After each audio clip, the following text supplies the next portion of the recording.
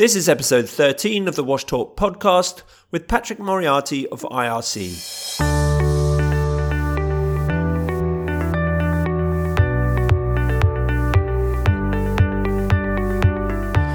Welcome to the Wash Talk podcast series from IRC. My name is Andy Narracott, and this is the podcast where we open up the discussion on what the wash sector needs to do to achieve the Sustainable Development Goals.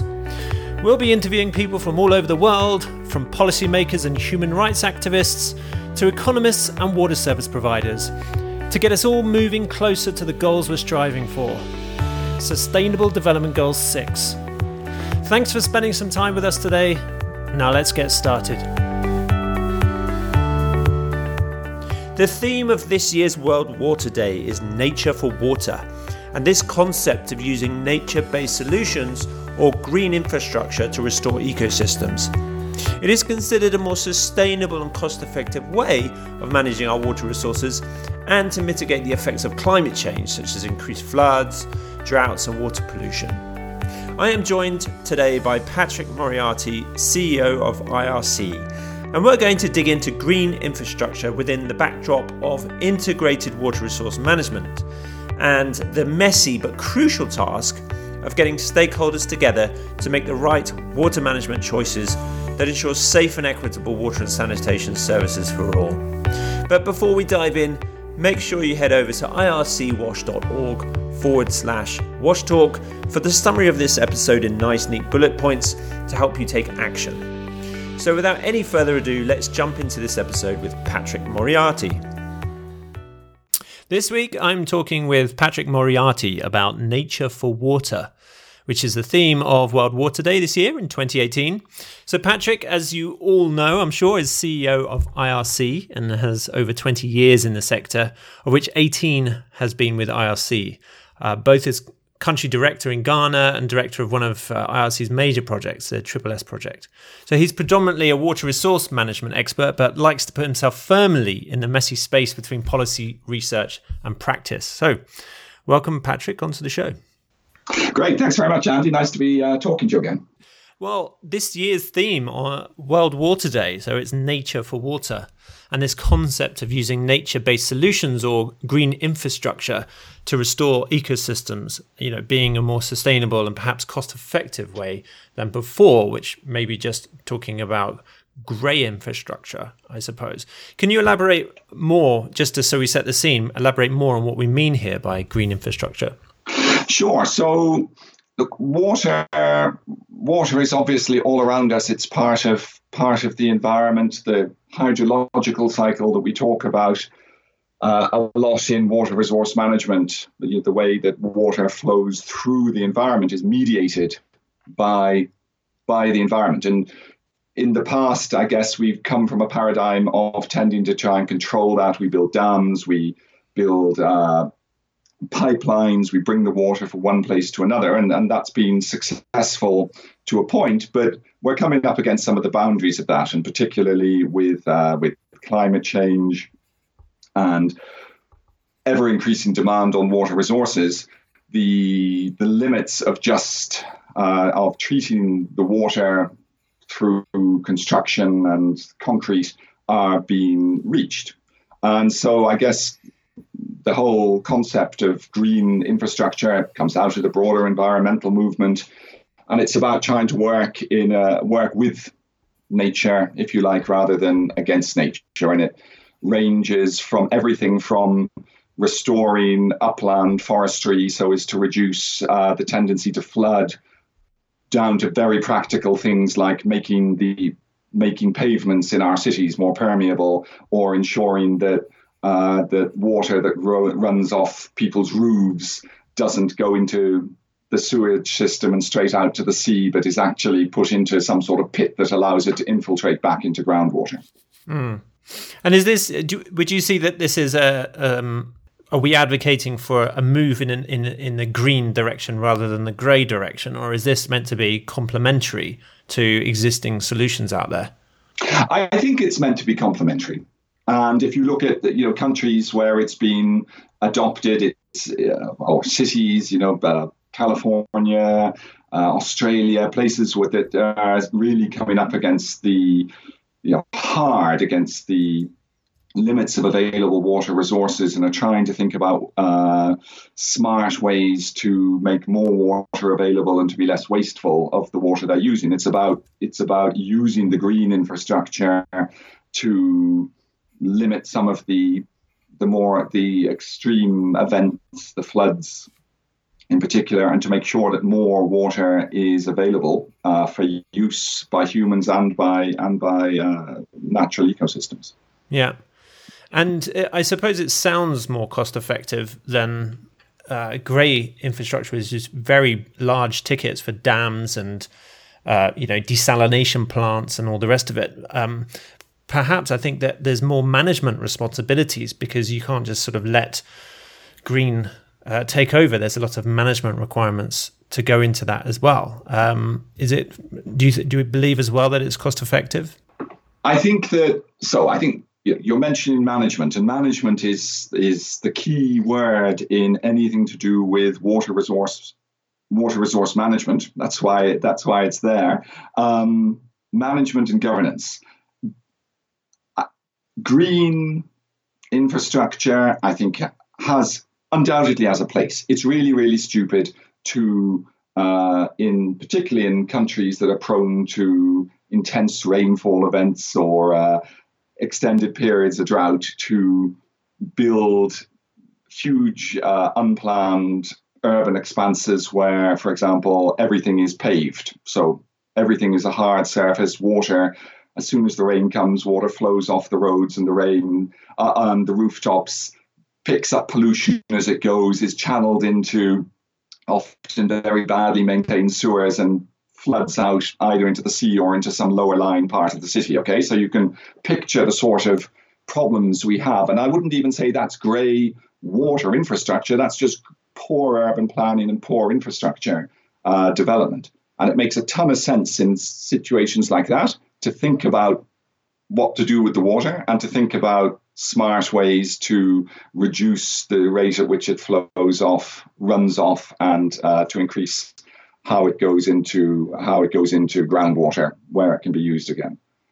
Having said which, I'm talking there about urban planning. Almost everything to do with water resource management calls for management, planning, capacity. And I think that's often where we find the big challenges in implementing water resource management. On paper, it all looks great. On paper, it's easy to identify win-wins. In practice, it can be extraordinarily difficult, time-consuming, and expensive. Well, this alludes to the whole systems thinking, right? It's not just about technical solutions, but it's also the people involved within who are managing it, as you say, but also their capacities, and they're always dropping in and dropping out of the system, being moved around. Money flows are in that as well. And all of the different incentives and disincentives to participate. I mean, do you think, how do we get all of the stakeholders moving together in the same direction and understanding all of these constraints around capacity and costs and all the rest of it? Because I don't think it's just a matter of adding a new technical response of green infrastructure into the mix. No, I completely agree. And I think that's what, my couple of decades of experience in doing this would demonstrate. I've spent a lot of my life, professional life, helping to bring together groups of diverse stakeholders to consider water resource management issues, whether that's in South Africa or India or the Middle East. And what it comes back to time and again is actually the quality of the process by which you bring very different stakeholder groups, often with very different levels of technical understanding, and often with very different stake in what's being discussed, into some sort of level playing field in which to discuss these issues. I think it's doable. that's the one thing. And I think that there are, all sorts of interesting examples, particularly from the developed world, of where huge progress has been made on improving the quality of water resource management and the quality of decision making around it. But having said that, it's also expensive. And I think that's a huge challenge for those of us working in a developing country context, where demand for water services, for drinking water coming out of a tap or for irrigation water, is huge, and where perhaps the awareness of environmental issues and the demand for environmental services is less, and where governments are extremely constrained in the resources they have at their disposal. And therefore, you shift into a sort of mode of crisis management. So, for example, many people may have heard of the South India groundwater crisis, which was in large part driven by cheap availability of borehole drilling, of electricity, and of submersible pumps, which allowed vast numbers of very poor farmers to increase their income by irrigating their crops, but at the expense of the overall groundwater within the region, and have the knock-on effect of making many domestic, so drinking water supplies, much less sustainable. So that's a classic example of the trade-offs that you may get into. There's a role in that for green infrastructure by increasing the amount of rainfall that goes into the groundwater. You can make more water available. But given that the demand is almost limitless, however much green water you put in, or however much more water we bring into the system, the demand is still going to be greater than it, which brings us back to the need to also have some form of effective governance and management of the water use. Mm. Yeah, and it's not so straightforward. I think a lot of the IWRM rhetoric is around this sort of win-win solution when things can work for one party and also for another, but it's never so straightforward, is it? I think you need to make these trade-offs that you mention, and decisions are needed. Have you got any examples about how, or advice about how these very difficult discussions can be had? As you've mentioned, it's about the quality of the process and getting people together to have those meaningful discussions and making those trade-offs between the different users of water. How can that be done?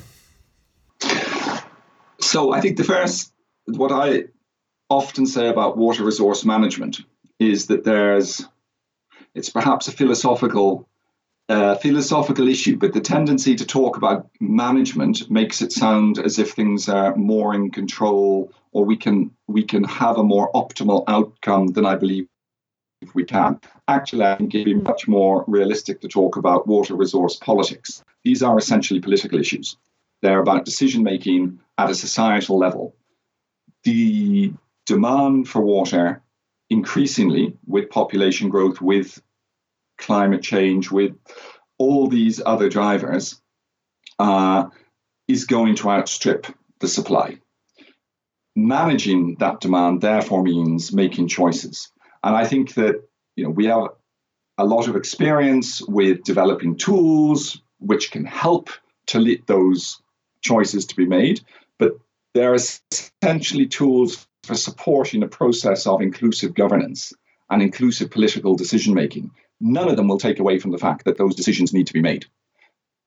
And I think a lot of my interest and concern as IRC, as an organization, coming from where we do, which is about the human right to drinking water and sanitation, particularly as it affects the poorest of the poor, is looking at how you can effectively get the voice of the poorest to the table for these sort of decision makings, which are often dominated, and going back to where we entered on the grey water, the grey infrastructure, which are often dominated by the voice of the powerful, people with large stakes in massive construction contracts, etc., etc.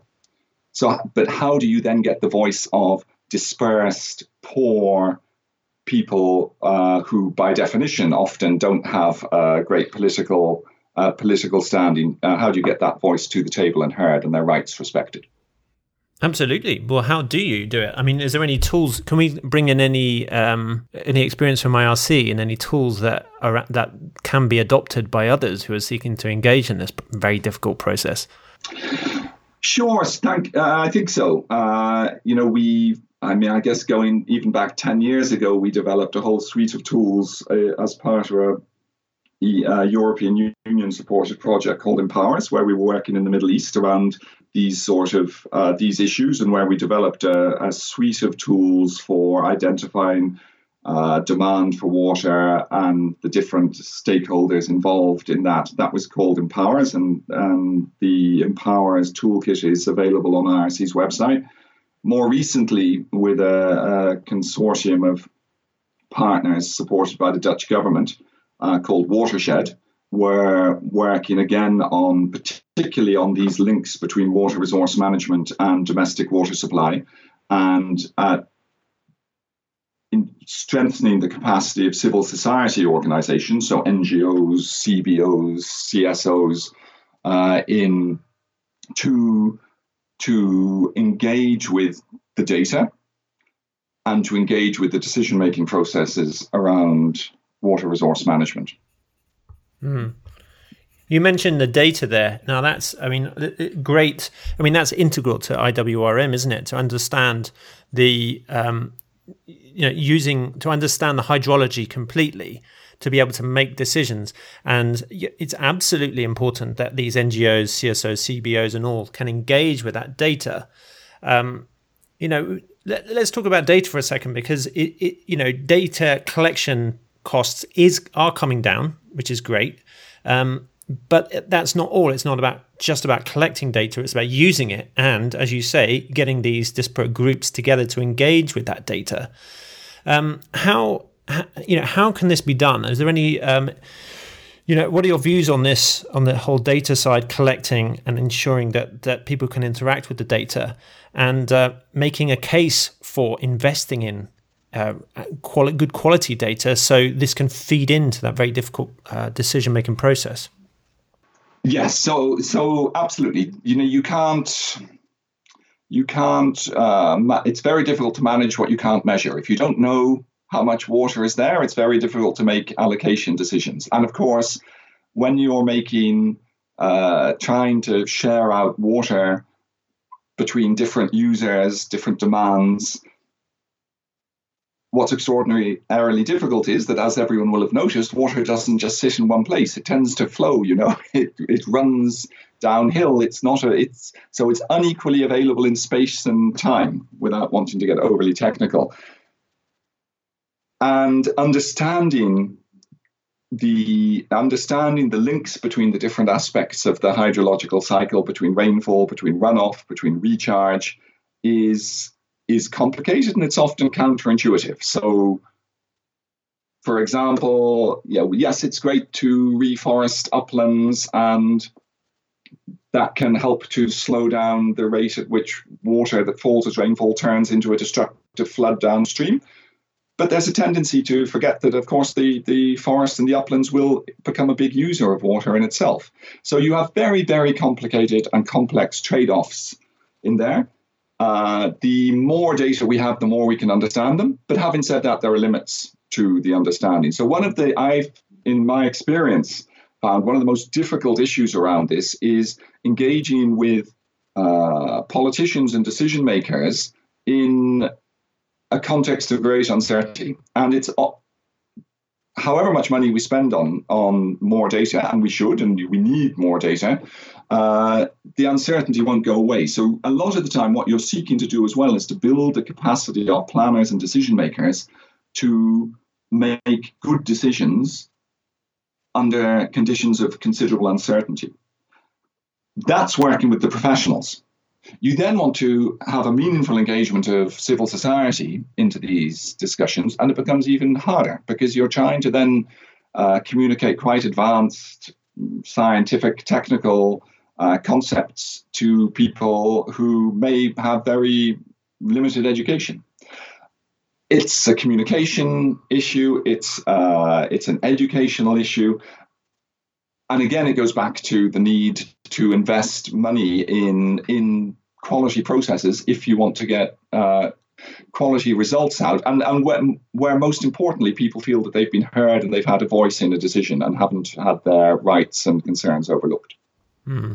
Absolutely. And I think this really links well with the last podcast on national monitoring systems, when we talked about getting that data out from government databases and in a format that people can use it for planning, for budgeting, and doing, and that's half the challenge. It's no good just data sitting in a database. It's getting into a format that people can use it and make decisions with it too. Yes, absolutely. Absolutely. Great. Well, thank you, Patrick. I think we can leave it there. This is a nice, expansive conversation around the issue of green infrastructure and how that segues into IWRM and all of the challenges around it. But thank you very much for coming on to the Wash Talk podcast and on this World Water Day in 2018. Great. Thanks, Andy. That was Patrick Moriarty of IRC. Thank you to Patrick for speaking to me on the Wash Talk podcast from IRC. But if you liked it, make sure you share it. The web address is ircwash.org/washtalk. And make sure you add to the discussion by using hashtag WashTalk on Twitter or in the comments on Facebook. Don't miss the next episode in a few weeks, but until then, thank you for listening. That's it. Have a great World Water Day.